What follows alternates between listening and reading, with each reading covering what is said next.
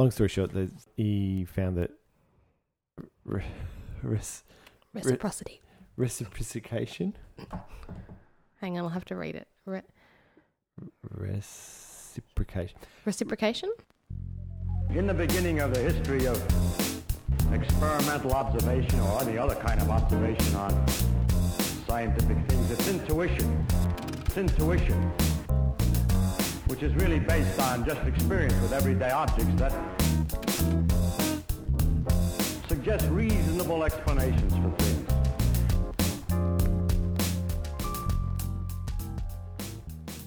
Welcome to Two Shrinks Pod. My name's Amy and I'm joined by Hunter. So I always ask you how you are. Yes. Instead, how many breakfasts this week did you eat Ferrero Rochers? Because that's a big box that you've got. It's a big box. I bought a box in preparation for Christmas, thinking I'd give it to someone. No. That has not eventuated. You have. You gave me a couple. I think, to be everything else, I've tapered off the last couple of days because it was getting a bit too much. I think I've sort of abstained the last couple of days. Breakfast overload. Yeah, but there certainly was a number of days where there was maybe 2 to 3 Ferrero Rochers with a cup of tea. Excellent. So my favourite thing about this season, chocolate for breakfast. So today we're not returning to Christmas, but it still feels very festive. I'm looking at a tree, so that's why Yes, that's it. I'm focused on the chocolate. So today we're going to talk about fear of flying. So we thought we'd keep it pretty narrow this week and talk about something that's really common. Yeah, and probably people are flying currently Yep. around this time of year, on holidays, going to and from places to see family. And so we thought it might be an interesting thing to have a look at. Yeah. Do you have any anxieties about flying?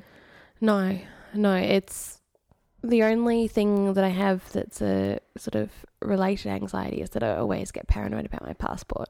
Mm-hmm.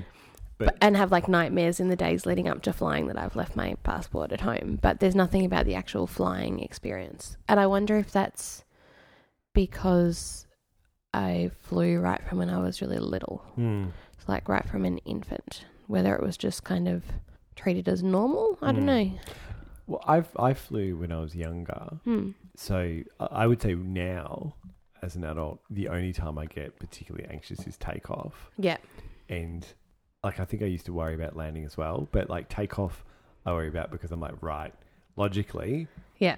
we haven't tested this plane out. Whereas like landing, I'm kind of like, well, We got here. pilots can probably get us down. Yeah. So, Interesting. Yeah. Like that and that's the way I've rationalized it. Yeah. So, I don't particularly like turbulence. That's probably the only. and I think also takeoff is there's very unusual sensations. So, Yeah. Which is part of what I'll talk about a little bit about, sort of physical sensations that, backwards and forwards.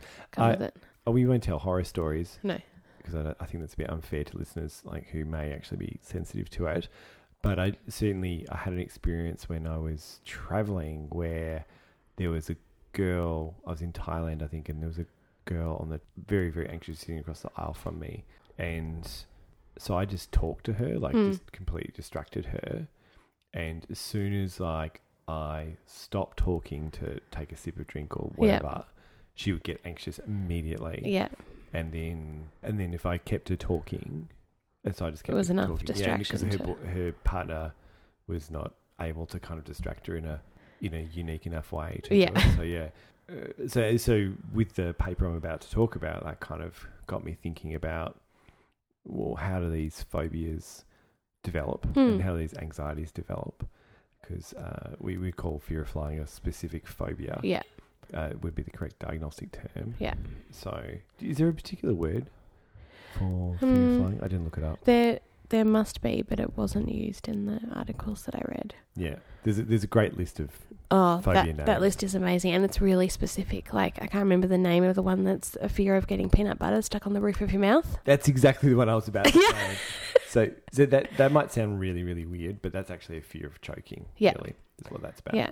So. Yeah, it's really interesting, and they've each got really specific individual names. Yeah. So the thing about phobia for fear of flying is that it's not all the same thing. So fear of flying is this generic umbrella term, Yeah. but it could be fear of a whole lot of stuff that can happen whilst flying. So Yeah. like getting anxious during turbulence, seeing the plane before you take off, all these kinds of things where it creates a bit of a problem with research and also with treatment as well. So we say like if you think about a needle phobia, Yeah. it's pretty specific. Yeah. Right. So I mean the needle going in causing pain or Yeah. causing fainting or that kind of stuff. There's a couple of variations, but it's fairly limited. Narrow. Yep. You know, so whereas fear of flying is quite broad. Mm. So the paper I'm going to talk about is called Ways of Acquiring Flying Phobia, published in Depression and Anxiety in 2016, and it's by Bettina Schindler and colleagues. It's a German study. Mm-hmm. So background, so fear of flying is a common phobia. Depending on how you define it, you can get sort of estimates of up to 40% of the population. Yeah. They talk about in this paper there's a lifetime prevalence of 13.2%, so Okay, which is yeah. pretty high. Pretty high. Yeah. So what they wanted to do with this paper was to research conditioning as a pathway to acquiring a phobia, because like research into how how fear of flying actually develops in individuals is not well known and sort of relatively scarce. Yeah. And the problem with that is that if you don't have a good understanding of why something happens, then your treatments may not be as effective. They're sort of not targeting the right element. Yeah, that's it. And so people can say, oh, well, this treatment's really, really good, but actually maybe we don't really know why, and there's, you know, and maybe you can make it better, all that kind of stuff. So give you guys a bit of a theory. So traditionally an anxiety disorder or a phobia is a learned fear response to a stimulus after a frightening event with that, or frightening experience with that stimulus. So classical conditioning has been the most popular theory for this. So if you've ever heard of Pavlov dogs, I think there's a band called Pavlov dogs. That's not them. Right. So Pavlov was this Russian, I think he was a physiologist. Yeah.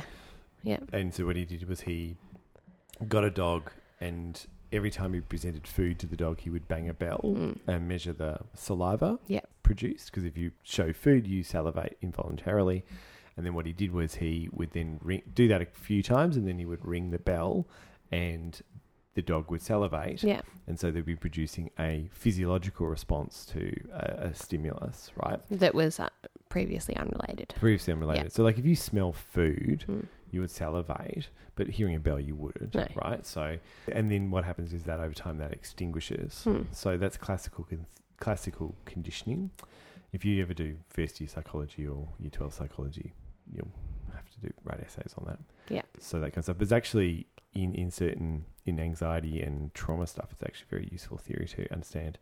So in fear of flying, you associate a possibly threatening event, say heavy turbulence. So it's maybe threatening, but like heavy turbulence can produce a fear response because you're kind of getting shaken around, you don't really know what's going on. And then what happens is the person then associates that fear response with actually a neutral stimulus, like such as just seeing an airplane or being on a flight that... So it sort of becomes generalised like to that kind of thing. Any so, potential the plane related. So the example I was talking about, which is, you know, flying above the Gulf of Thailand or whatever, and it's still and perfect, nothing's wrong, but she was incredibly anxious. So, and I think in that case, she'd actually had a really, really bad turbulence, and that's how she'd gotten triggered. Right, okay. So, but there's other ways of developing anxiety disorder. So they generally talk about three pathways. So there's a classical conditioning response. There's the vicarious learning route, which is, so basically that would be you would develop a flying phobia after, say, sitting next to someone who has a serious fear reaction. Yeah. So you would learn to be anxious about it. From sort of modelling. For modelling, that kind of stuff. And vicarious learning in a lot of, like we do a lot of vicarious learning. Yeah. It's a really, really powerful and I think often underestimated kind of thing. And you think about the discussions nowadays around the role of gender stereotypes or whatever, and that's all vicarious learning. Absolutely. So, and then the third account is informational. So, which is like, say, watching too many TV broadcasts about plane crashes. FYI, Air Crash Investigations, fantastic TV show. For developing a phobia or just in general? It's just really, really great. Like I downloaded it. Although I did watch a few too many in a row, and that started to get a little more. Little much, yeah. I have to say. Yeah. And actually I was backpacking many, many years ago, and I was in Washington, D.C. I was a bit bored. It was a rainy day or something. So I was like, I'll go to a movie. And I went and saw this. There's like a Ben Affleck, Gwyneth Paltrow movie called Bounce. Yeah. Right. And like her plane husband dies in a plane crash. And then like 3 hours later, I was like on a plane flying somewhere. Yeah. It's like I got on a plane. Like that was not a not a good idea. No. So anyway, so suggestions from literature say that each of these three possible routes could play a role, but it's not really clear as to how much, say, the classical conditioning is responsible. And part of the problem is that there's methodological differences about, say, how do you define an event in the air? That sort of limits comparison. There's also, they wanted to, in different sample groups and that kind of stuff. And they wanted to do, in this study, have a control group. So they did what's called a matched paired control study. It's a very impressive style of study. So they got 30 patients with a specific phobia of flying, as according to the DSM-4. And then they had 30 healthy controls, so people who didn't have this phobia, who were pairwise matched regarding age, sex, and education with a clinical sample. Okay. This idea of trying to get a control group that roughly matches the non-control group. So by doing that, you're ruling out the influence of any of those factors. Yeah, or you're limiting. In theory. Yeah. So, I mean, you can start to think about, well, should we be matching on this and that and the other? But you could go on forever. Yeah. So, I mean, usually, doing what they've done is pretty good. I don't normally talk about how they recruit, but it was interesting. They recruited people through people who were interested in a fear of flying weekend seminar. So that had CBT techniques and stuff like that. And then at the end, a flight in Europe at the end of the seminar, which I was like, wow, that'd be great. No, for them it'd be terrifying, but yeah, and it sounds like it's very similar to my study, which accessed a similar program. Although for theirs it was a return flight within a day. Yeah, right. So up and back. Yeah. Anyway, so they interviewed participants on the mini DIPS, which sort of diagnoses DSM disorders. They had a measure of anxiety disorders interview schedule, and then they also had a fear of flying history interview.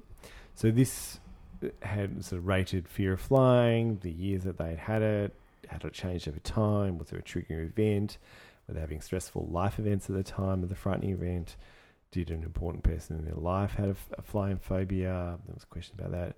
Questions around sort of exposure to media, whether that triggered their fear of flying. So, remembering a specific crash or something like that, right? Also completed the state trait anxiety inventory.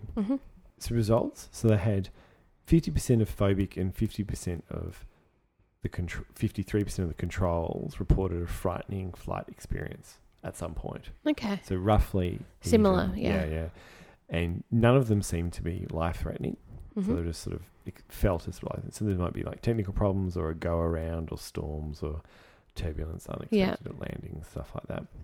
So what they did find was that phobic patients had a higher rate of panic attacks in a plane, but no other differences. So I mean that could be it fits, but also a panic attack on a plane could be a conditioning event. Yeah. So if you get a panic attack for whatever reasons, lots of reasons why you can get a panic attack. Yeah. And then you could then develop that could then be frightening. Yeah. Yeah. So they found no differences on intrafamilial model learning. So this is like having a family member with it. So only 2 patients reported that this was a triggering event for their phobia.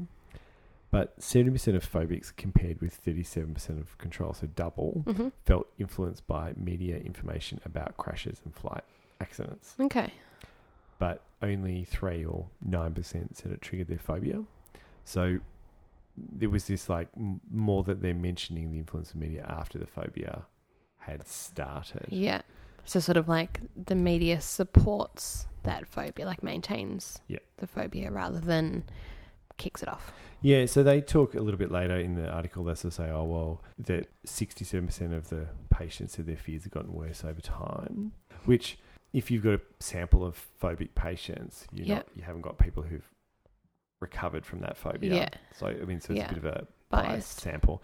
But what they're sort of saying in this is, and then they sort of tied it to this media stuff and sort of saying, well, maybe there's this vicious cycle, if you're afraid about flying, you might want to get more information about flying, but all the information that's in the news will be negative. Yeah. It won't be like, 200 planes landed safely today at the airport. Yeah.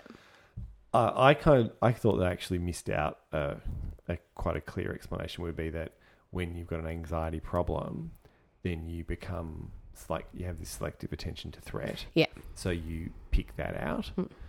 The example I use with my clients is I would ask you, Amy, what colour car do you have? Silver. Silver. And it's a big car, small car? Small. Small. And so when you bought that car, did you suddenly notice small silver cars of that particular brand on the road? Yeah, everywhere. Yeah, and so this is kind of this, but you're not actually looking out for them. No. You're unconsciously processing that. And so when you have an anxiety problem, then if you're anxious about a particular thing, then you filter the environment unbeknownst to you according to that thing, because it's, and then you think about that as protective, right? Yeah.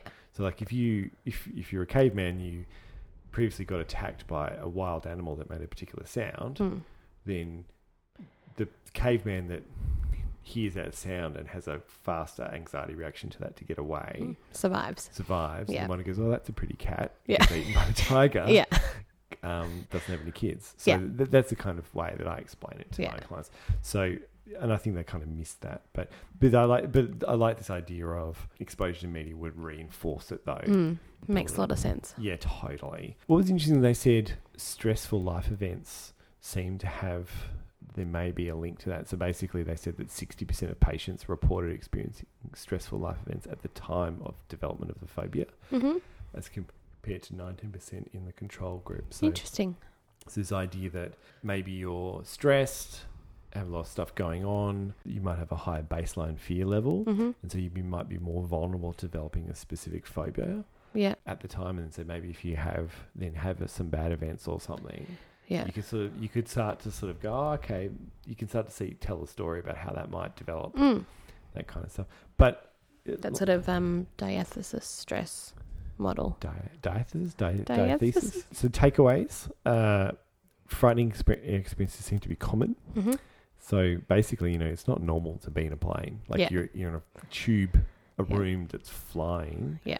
And produces, and one of the other things is it produces unknown body sensations, like pressure changes, turbulence, acceleration, that don't really have any physical markers. If you're in a car, you can look out the window, you can see what's going on. You can see just how fast you're moving. You don't really hear about people being afraid to get into cars as compared to, say, being afraid of flying. And I think there's also a level of, you feel like if something was happening in a car, you could yell out. Yeah. Well, there's a way out.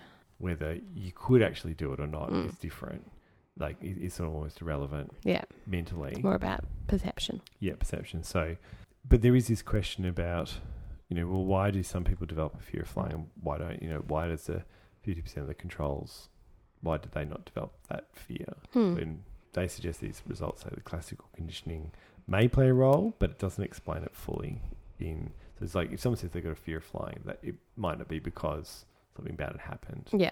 Or it might not be that clear.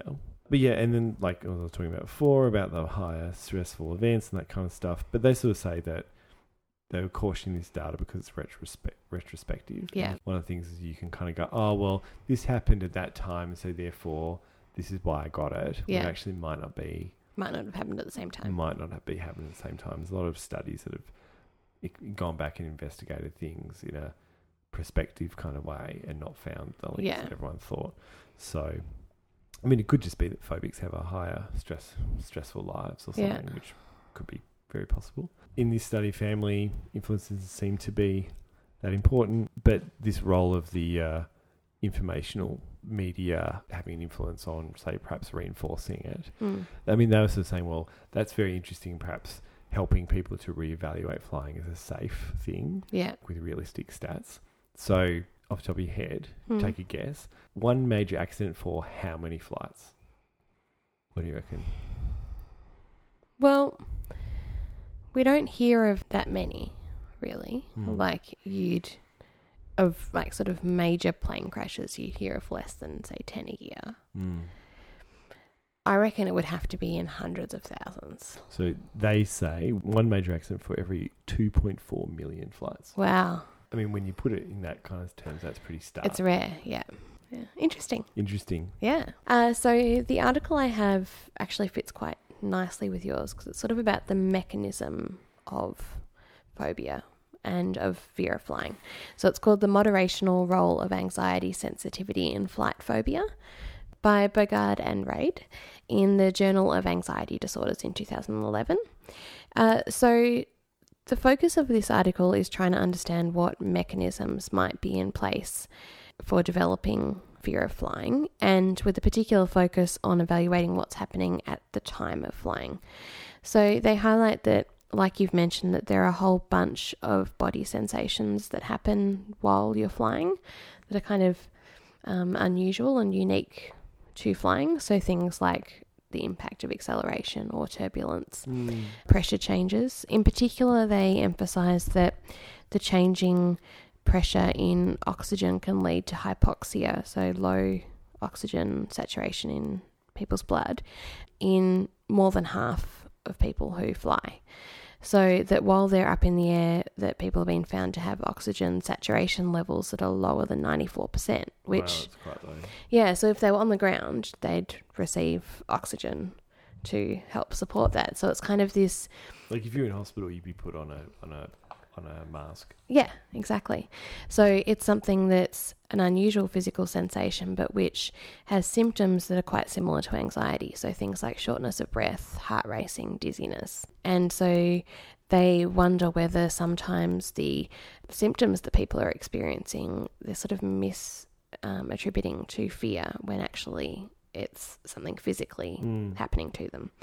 So they speak a fair bit about how panic attacks are similar in that they're a sort of misinterpretation of body symptoms, that often people become quite hyper aware of what's going on in their bodies, which then creates a sort of fear, which then leads to more physical symptoms that are associated with fear, in this sort of vicious cycle. Yeah, so a good way to think about panic attack would be, imagine you've got someone who's had a heart attack. They walk up a flight of stairs. Yeah. And then they suddenly, what happens when you notice a flight of stairs? Your heart's racing because you've worked hard. Yeah. Like, particularly if you walked up it quickly and you sit down and go, and then they notice, they go, oh, my heart's racing. And then because they've had this bad experience, they might go, well, that's bad. And so they become apprehensive. Yeah. When they become apprehensive, they get more body symptoms of anxiety. And then they go, oh my God, I am having a heart attack. And it loops around again. Yeah. So that's that kind of... sort of feedback loop. So there is a symptom, but then your mind misinterprets it for whatever reason. Exactly. So anxiety sensitivity forms part of this. So that's anxiety sensitivity is the tendency to interpret anxiety-related body symptoms as threatening. So it's that bias. It's highest in panic disorders and in generalized anxiety disorder and PTSD. Yeah, right. It's also present in other anxiety disorders, but it tends to be milder, and it's lowest in specific phobia. But it has been found in fear of flying, so it seems to depend on what the specific phobia is about whether anxiety sensitivity plays a role or not. Yeah, well, the specific phobia is pretty broad, yeah. Exactly, yeah. So previously, when it's been examined in fear of flying, it's been done with questionnaires and with sort of student groups and general population rather than a clinical population, and always in that sort of... You mean not like white female undergraduates from a middle class? Yeah. With no diagnosed. Yeah. No diagnosed. Exactly. Problem, yeah. And always sort of retrospective, so asking about general patterns rather than what's happening right now. So their aim was to examine the relationship between anxiety sensitivity and fear of flying in a clinical population. So people who had been diagnosed with a flight phobia just before taking a flight. Yeah. So they had 103 participants, 54 had a fear of flying and 49 were controls. The people who had the fear of flying were recruited from a similar program, it sounds like, than what you mentioned. So 2-day CBT program that had exposure as a core intervention on the second day. And so before they entered the program, they completed a bunch of diagnostic interviews, and they were excluded if they also had a panic disorder, PTSD that was related to an aircraft emergency, or any other primary anxiety disorder. So if the core issue for them was a different type of anxiety disorder, and the phobia was sort of a side issue. They were excluded from the program. So they're trying to get a pure group. Yeah. Exactly, yeah.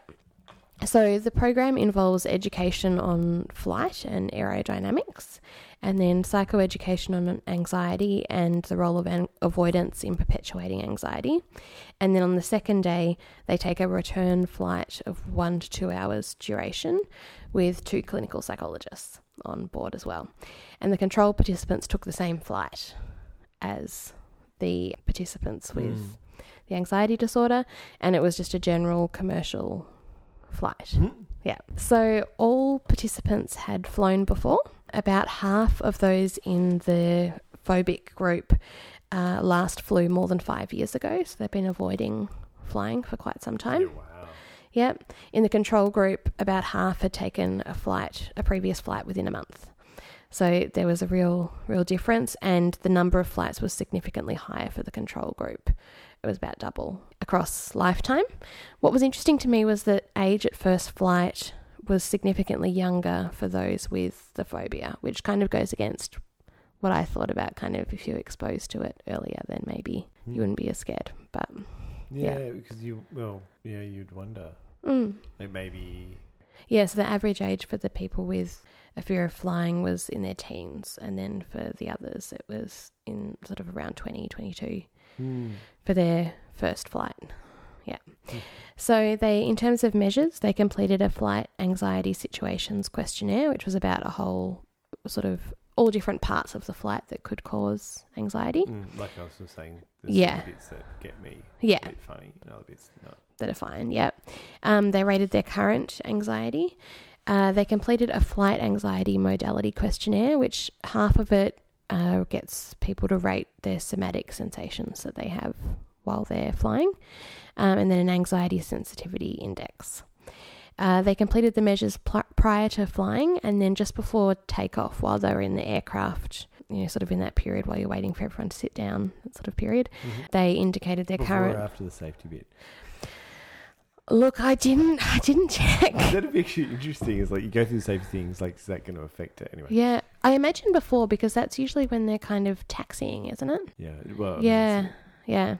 Anyway, would the safety thing calm or peak your anxiety? I don't know. I reckon it would peak it because you're considering what you're doing it for. Yeah. Have you seen this? One of my favourite movies is a movie called Fight Club. And they talk about when the oxygen masks drop down, you're taking big gulps of oxygen, and therefore you become like serene and tranquil. Yeah. And accept your fate. And then he points out, he says, well, look at the emergency card. Look, they're all really, really happy. Yeah. I love that movie. So they took the measures just before takeoff, and they indicated their current anxiety and completed the questionnaire about body sensations. So the previous ones they'd done before they got on the plane, and then sort of to check in where they were at that point. So unsurprisingly, people scared of flying had higher anxiety sensitivity, current anxiety, and somatic sensations than controls. They did a hierarchical regression, and there was quite a few results in fantastic detail. So I'm gonna skip to the main point of it. So did they do another one? Or was it just before takeoff? Just before takeoff. They didn't do one in the air? No, just before takeoff. So what they found was that there is an interaction effect. So that if you were high in anxiety sensitivity, so that sort of tendency to attribute physical sensations to something threatening, then the somatic symptoms that you experience while you're flying predicts your anxiety. So that's only if you're high in that. Whereas if you are low in anxiety sensitivity, then those sort of somatic feelings that you experience aren't related to fear of flying. Yeah. So there's something about that kind of tendency to evaluate things as threat that then contributes to the pathway. So if you are sensitive to misinterpreting physical symptoms and you get as threatening symptoms, and you get physical symptoms, then your fear then your fear fear anxiety of about flying is higher. Yeah. Whereas if you don't have that then thing. But even if you get somatic symptoms, it doesn't matter. you don't Yeah, link okay. those That two makes things sense, together. yeah. So it makes sense. So their main focus was really highlighting that this kind of suggests a bit of a shift in the focus of treatment, because a lot of the treatment that's around currently it's CBT, but it's focused on reappraising the risk of crash Yes. rather than reappraising what's going on in your body and Yeah. how to know when that's dangerous or not. And Yeah, so yeah, they yeah. suggested that perhaps a sort of pre-screening of someone when you were doing treatment would be to check their anxiety sensitivity. And if that was high, then to bring in things about reinterpreting those physical Yeah. symptoms. I mean, and they also get back to developing a good formulation and Yeah. not treating everyone in the same. everyone in the same thing. Was like saying, well, because one of the problems that people experience with mood and anxiety problems is that you say to somebody, I'm anxious about this, and they go, well, you don't need to worry because blah, blah, blah. Yeah. And they're giving you advice, but that advice is not specific enough to you, so it doesn't actually help. It doesn't fit exactly why you're anxious or what's. No. Yeah. It's not. It's often, and also the delivery can be very important, but frequently it's not the right thing. Yeah, exactly. Yeah. And I think that was the thing when I was looking for an article for this topic. There seemed to be a lot on group therapy programs or things that were these kind of quick weekend things, and I've certainly seen them advertised. I don't know if you have, and I wonder whether I'd be curious to read some of that stuff about how effective they are and whether it is sort of tailoring to what each individual needs or not. Yeah, I mean, I haven't done really much phobia work, but my gut feeling is often like it's sort of treated fairly standard approach. You need to give you an understanding what goes on. We need to desensitize you, and we need to stop the safety behaviours. And whereas what you're sort of saying is like, well, if someone's got high anxiety sensitivity and they're getting body symptoms, you need to address that versus say... Because I wonder whether... I mean, it'd be interesting to know whether, say you were high in anxiety sensitivity, you were treated in the way that addresses kind of, assuming that there would be higher risk, all of that kind of focus. I wonder whether your anxiety would shift to a different, a different phobia or a generalized anxiety or something. Like, I wonder whether it actually would reduce that sensitivity or not, if that makes sense. If you were treated with, information, are you saying... I'm thinking, if you're treated with the standard treatment for fear of flying, sort of, exposure stuff and focus on reappraising the risk, that sort of thing. If you've still got that anxiety sensitivity and you're still feeling anxious and misinterpreting those symptoms, then I wonder whether it would alleviate your fear of flying, but whether your fear otherwise, might... I would wonder whether it would actually alleviate it. I'm not sure it would. Yeah, it might not. Because it might not be actually treating the right thing. Yeah, so it'd just be a Band-Aid. Yeah, well, it might not. It just might not be as effective as the other person who doesn't have that so much. It's really worried about risk, the risk, that kind of thing. So, but I mean, it'd be an interesting project. Yeah, interesting. All right, shall we take a break? Yes, let's do that. Yes, and we will come back with things we came across. Great. In the beginning of the history of experimental observation or any other kind of observation on scientific things, it's intuition. It's intuition, which is really based on just experience. So this is part of the show where we say thank you. Thank you. It's where Amy becomes very self-conscious about the fact that we're recording a podcast. Did you know this, guys? Yeah, it's only been 22 episodes. That's it. Yeah, but people are listening to us. Actually, I tweeted it out on one of the pods. It was a listener from the Ivory Coast. Nice, welcome. Yes. Bon nuit. So you, very, very quickly, you can follow us on Twitter. TwoShrinksPod. You check out our website, and also you can email us at twosshrinkspod@gmail.com if you have any suggestions. So if you do have any thoughts, suggestions, email us or tweet at us. We're still kind of getting the hang of it. Yeah, we'll get there. We'll get there. But the more you tweet us, the more we'll get it. That's it. It's classical conditioning. Actually, I think that's probably operant conditioning. Yeah, don't question it. It's some kind of conditioning and not just for our hair. Well, how long have you been waiting to use that? Like a lot? It just came into my head. Oh dear. Two strings fun. Thank you.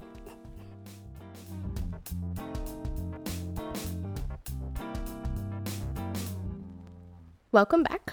So for this last bit of the show, we like to do things we came across. So anything that we stumble across that catches our eye.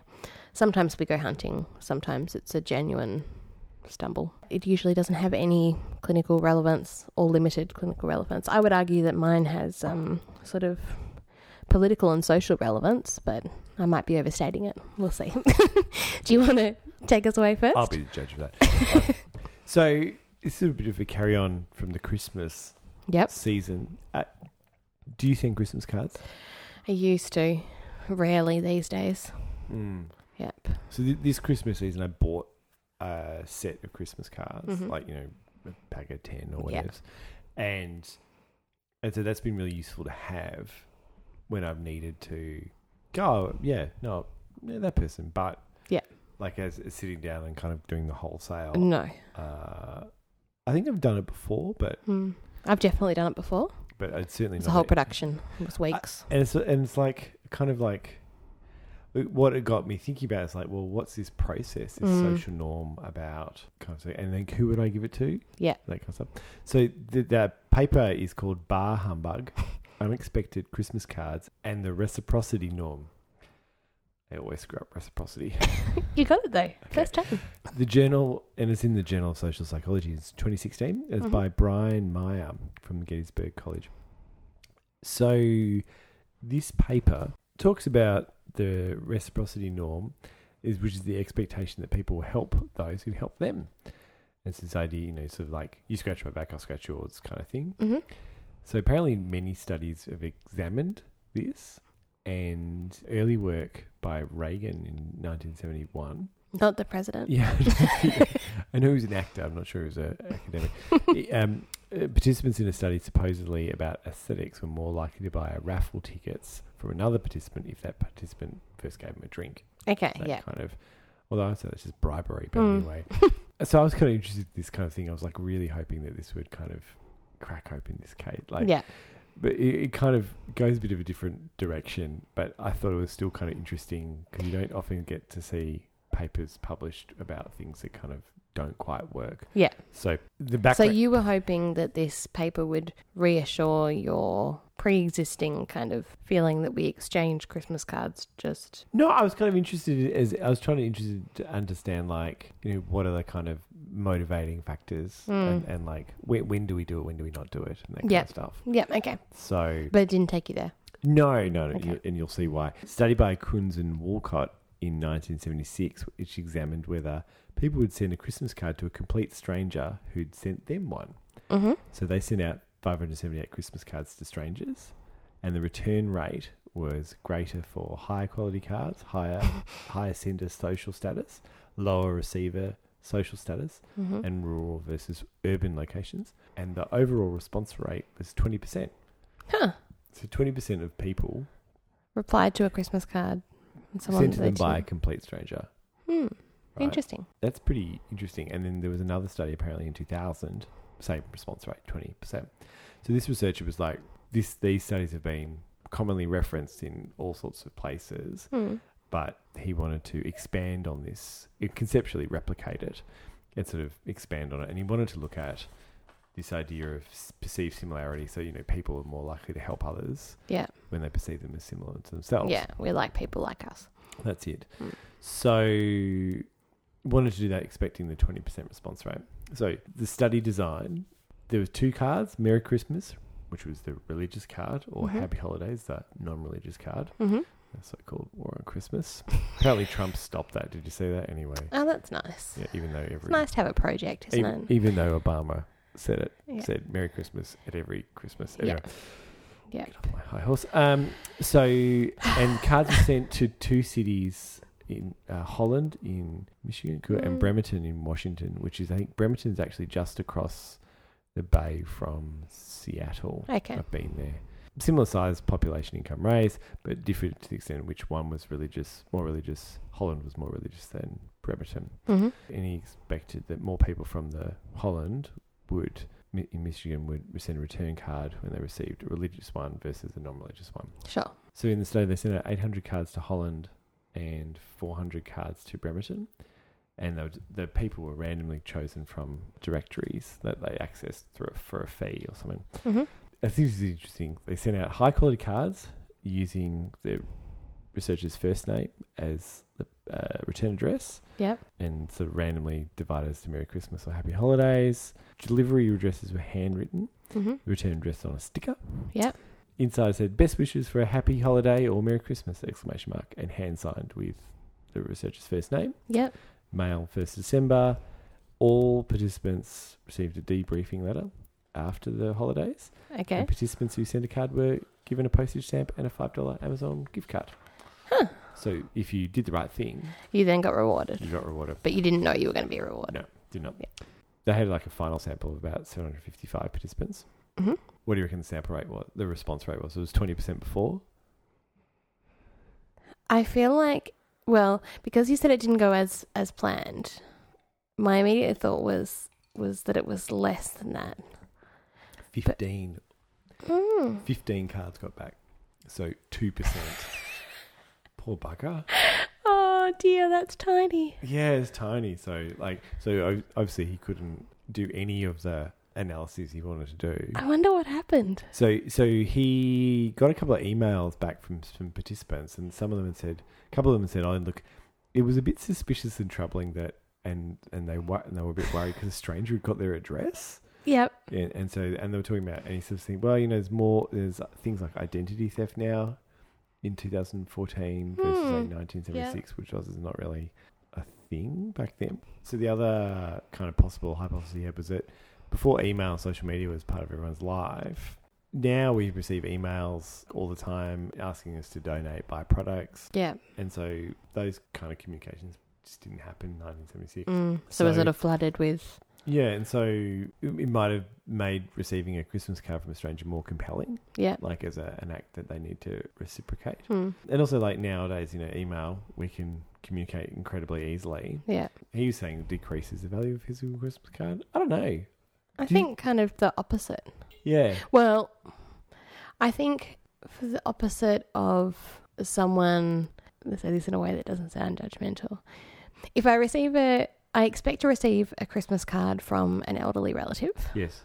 But if I receive a Christmas card from someone who does have access to email or some kind of online media, I think that that's more special than if they send me an email saying Merry Christmas. Yeah, no. Does that make sense? I would agree with that. Yeah. Particularly in the age of social media. Absolutely. So, you can just do it on your phone. It takes literally 10 seconds. Yeah. So he wanted to look at trying to tease this out in a second study.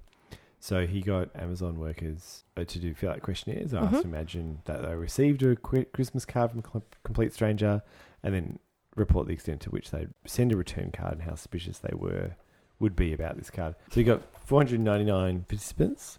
He found that reciprocation likelihood was significantly and negatively related to felt suspicion and threat. Mm-hmm. And email use, but not social media use. So basically, people seem less likely to correspond with someone they consider suspicious. Yeah. It appears that people who use email more frequently would be less likely to return a Christmas card, which kind of makes sense. Yeah. Like, if someone sent me a Christmas card, maybe I would because if you get it in a couple of days before Christmas, I'm not sending a Christmas card back. No. It's not going to get there. No. So, but I can send an email. Yeah. Interesting. Would you send a Christmas card back to someone who's you didn't know? I don't think I'd do it. No. I think it would be different if it was someone that I knew. That's different. But yeah. I wonder if also the way that sort of society has shifted as well. Because it very much was, I can remember being, a kid and a teenager and whatever, and it being that if someone sent you a Christmas card, then you send them one back. It was it's a done thing. It's what you do regardless of when it arrives. Whereas now it's kind of, that obligation doesn't seem to be there or that. Yeah. Anyway, what have you got Interesting. for us? All right. My social political statement. So I've got Tooth Fairy guilty of favouritism, by Pat Cass and colleagues. What's next? So Christmas, and we've got Tooth Fairy, so we've got Easter Bunny next time. Well, see, this is how I found it, because they mentioned Santa. Yeah. So this article was the winner of this year's Christmas competition in the Medical Journal of Australia. Mm-hmm. They have a really serious issue with the Tooth Fairy. And, I mean, it's kind of phrased in a we're curious kind of way, but they're quite sus about what the Tooth Fairy stands for. Yep, hang on. So, authors, are they... They are from Switzerland. Okay. But what profession? I'm not sure. I didn't say. Dentists? Possibly. You know, like... Well, they do talk are about dental hygiene, so possibly. Or are they like kind of, you know, family therapists, like developmental Well, psychs, it's a like- medical journal, so Oh, it doesn't mean anything. doesn't really mean anything. My guess would be dentists, given the emphasis on teeth that we're going to get to. Okay, let's go for it. Yep. So they start by highlighting that the Tooth Fairy introduces children to capitalism at a very young age, which is very true. And Did you need to... define the Tooth Fairy? No, I was going to say maybe a disclaimer if anyone is listening to people who want to keep the magic of Tooth Fairy hidden, Yeah, look, to maybe just skip over this segment. yep, little ears, off you go. All right. So I thought I'll start with a quote about the seriousness Yep. of this. That tooth trading, in essence, is morally problematic. In contrast to Santa Claus, who rewards good conduct with presents, the Tooth Fairy teaches children that anything, even their own body, can be turned into cash. Serious business. Previous research showed that Santa gave presents indiscriminately, but that when they've actually looked into it a bit more, it seems that he's far less likely to visit hospitals with children who are in deprived areas. So Santa has some kind of bias in terms of who he's willing to give presents to. And so they questioned whether the Tooth Fairy might also have some biases about how she's distributing her cash, and that given her impact, an analysis of her job performance is necessary. We agree with this so far? You've got a very serious... It's very serious. So in Switzerland, I learnt that all school children receive yearly free dental exams. And so they accessed school dental services where these children were attending and gave questionnaires to the parents. So they had 1,274 questionnaires returned about children aged between about 5 and 9. 71% of parents reported a visit by the Tooth Fairy. So there's 29% who weren't getting any visit, and all the children had lost at least one tooth. But only 47.8% of children believed in the Tooth Fairy. She tended to exchange money for the tooth or leave money next to the tooth. Worryingly, in just under 1% of cases, she took the tooth and didn't leave money. She left an average of 7.19 Swiss francs, which works out to be about $9.50. Wow. In Australian dollars. That's what I thought. I'm thinking 50 cents tops. I can remember getting from the Tooth Fairy a gold coin. Yeah. Which would be $1 or $2. Yep. There was also, I don't know if you realise this, but if you lose a tooth interstate or overseas, then the Tooth Fairy visits twice, once in the foreign region, once when you return home. Oh, really? Yeah. My auntie who lived interstate made sure that it was very clear that we all knew that. Really? So it was double the pay. Because I definitely lost one on a trip when I was 8. And I think we were over Kazakhstan or something. Oh, like well on the then plane. And then I lost she another owes one. you. And then I lost another one, I think, in a Paris taxi cab or something. Oh, so she owes you for 2 teeth. Double the money. Remember. I might have got £1, which would have been a lot of money back then. Anyway, so the other thing that was interesting was that parents reported that additional creatures also engaged in tooth trading. Really? Yeah, so 5% reported that the tooth mouse also was involved. Somehow it's more believable that a fairy Yep. exchanges teeth in a mouse. There were also ants, birds, dinosaurs, the dummy fairy, the tooth angel, Santa Claus, and dwarves. Each. Santa Claus doesn't branch out. Oh, well, yeah.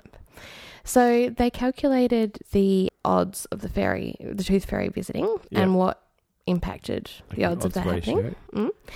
And so they found that dental care was unrelated to likelihood of visit. But older children, males, and those who believed in the tooth fairy were significantly more likely to have the tooth fairy visit. So if you're older, well, okay, yeah. No, because that would make sense, because parents would be more likely to think, well, if I give them money, they'll understand about that. Maybe. I don't know. I mean, are you implying that the tooth fairy speaks to parents? Well, I mean, but You never know who's talking to who. you never know who's talking to who. No. But, like, maybe the tooth fairy would be giving money to children who would have appreciation of what money is for. Yeah. Versus, say, if you give it to, like, say, a 4-year-old. Yeah. If you give a 4-year-old 10 cents or They $10, don't. like, They don't know. understand that. So That could be it. that's what I meant. Yeah. It was also a relationship with the amount of money received and parent characteristics. Yeah. So not of the father, but the tooth fairy gave more money if the mother hadn't received any higher education or was from a non-Western country. Right. Yep. So they highlighted that there seems to be a higher price in Switzerland for teeth than in the UK or the US. It's usually around $1 or $2 in the UK and the US, so similar to what we have. So their argument was, given it's common knowledge that baby teeth are made of milk, hence why they're called milk teeth, and Switzerland is known for its milk products, that perhaps the teeth are valued more highly. Is that like the final quote? Not quite. There's also the concern that the fact that even Santa Claus has apparently dabbled in tooth trading is irritating and poses a serious ethical challenge. It definitely does, yeah. So, I mean, they end with quite a uplifting quote that their study underlines the pivotal importance of parental support in infant belief, and that if you believe, anything can sprout wings and fly, even the tooth fairy. It's almost poetic. Eh? I know. So there you go. There you go. Well, thank you so much for listening. Yeah, we'll catch you next time. In the new year, I guess. In the new year. Well, on behalf of me, I'm not sure for Amy, but I've certainly enjoyed podcasting this year. It's been a really fun adventure, and thank you to everyone who's listened. Yeah. It has been sort of something that has been a good anchor. Absolutely. To do, and we look forward to doing it in the new year. We'll probably take a couple of weeks off. Yeah. But just check your feed every now and then, and we will see you back with a vengeance. Yeah, thanks very much. See you, bye. See ya. In the beginning of the history of experimental observation or any other kind of observation on scientific things, it's intuition. It's intuition, which is really based on just experience with everyday objects that suggest reasonable explanations for things.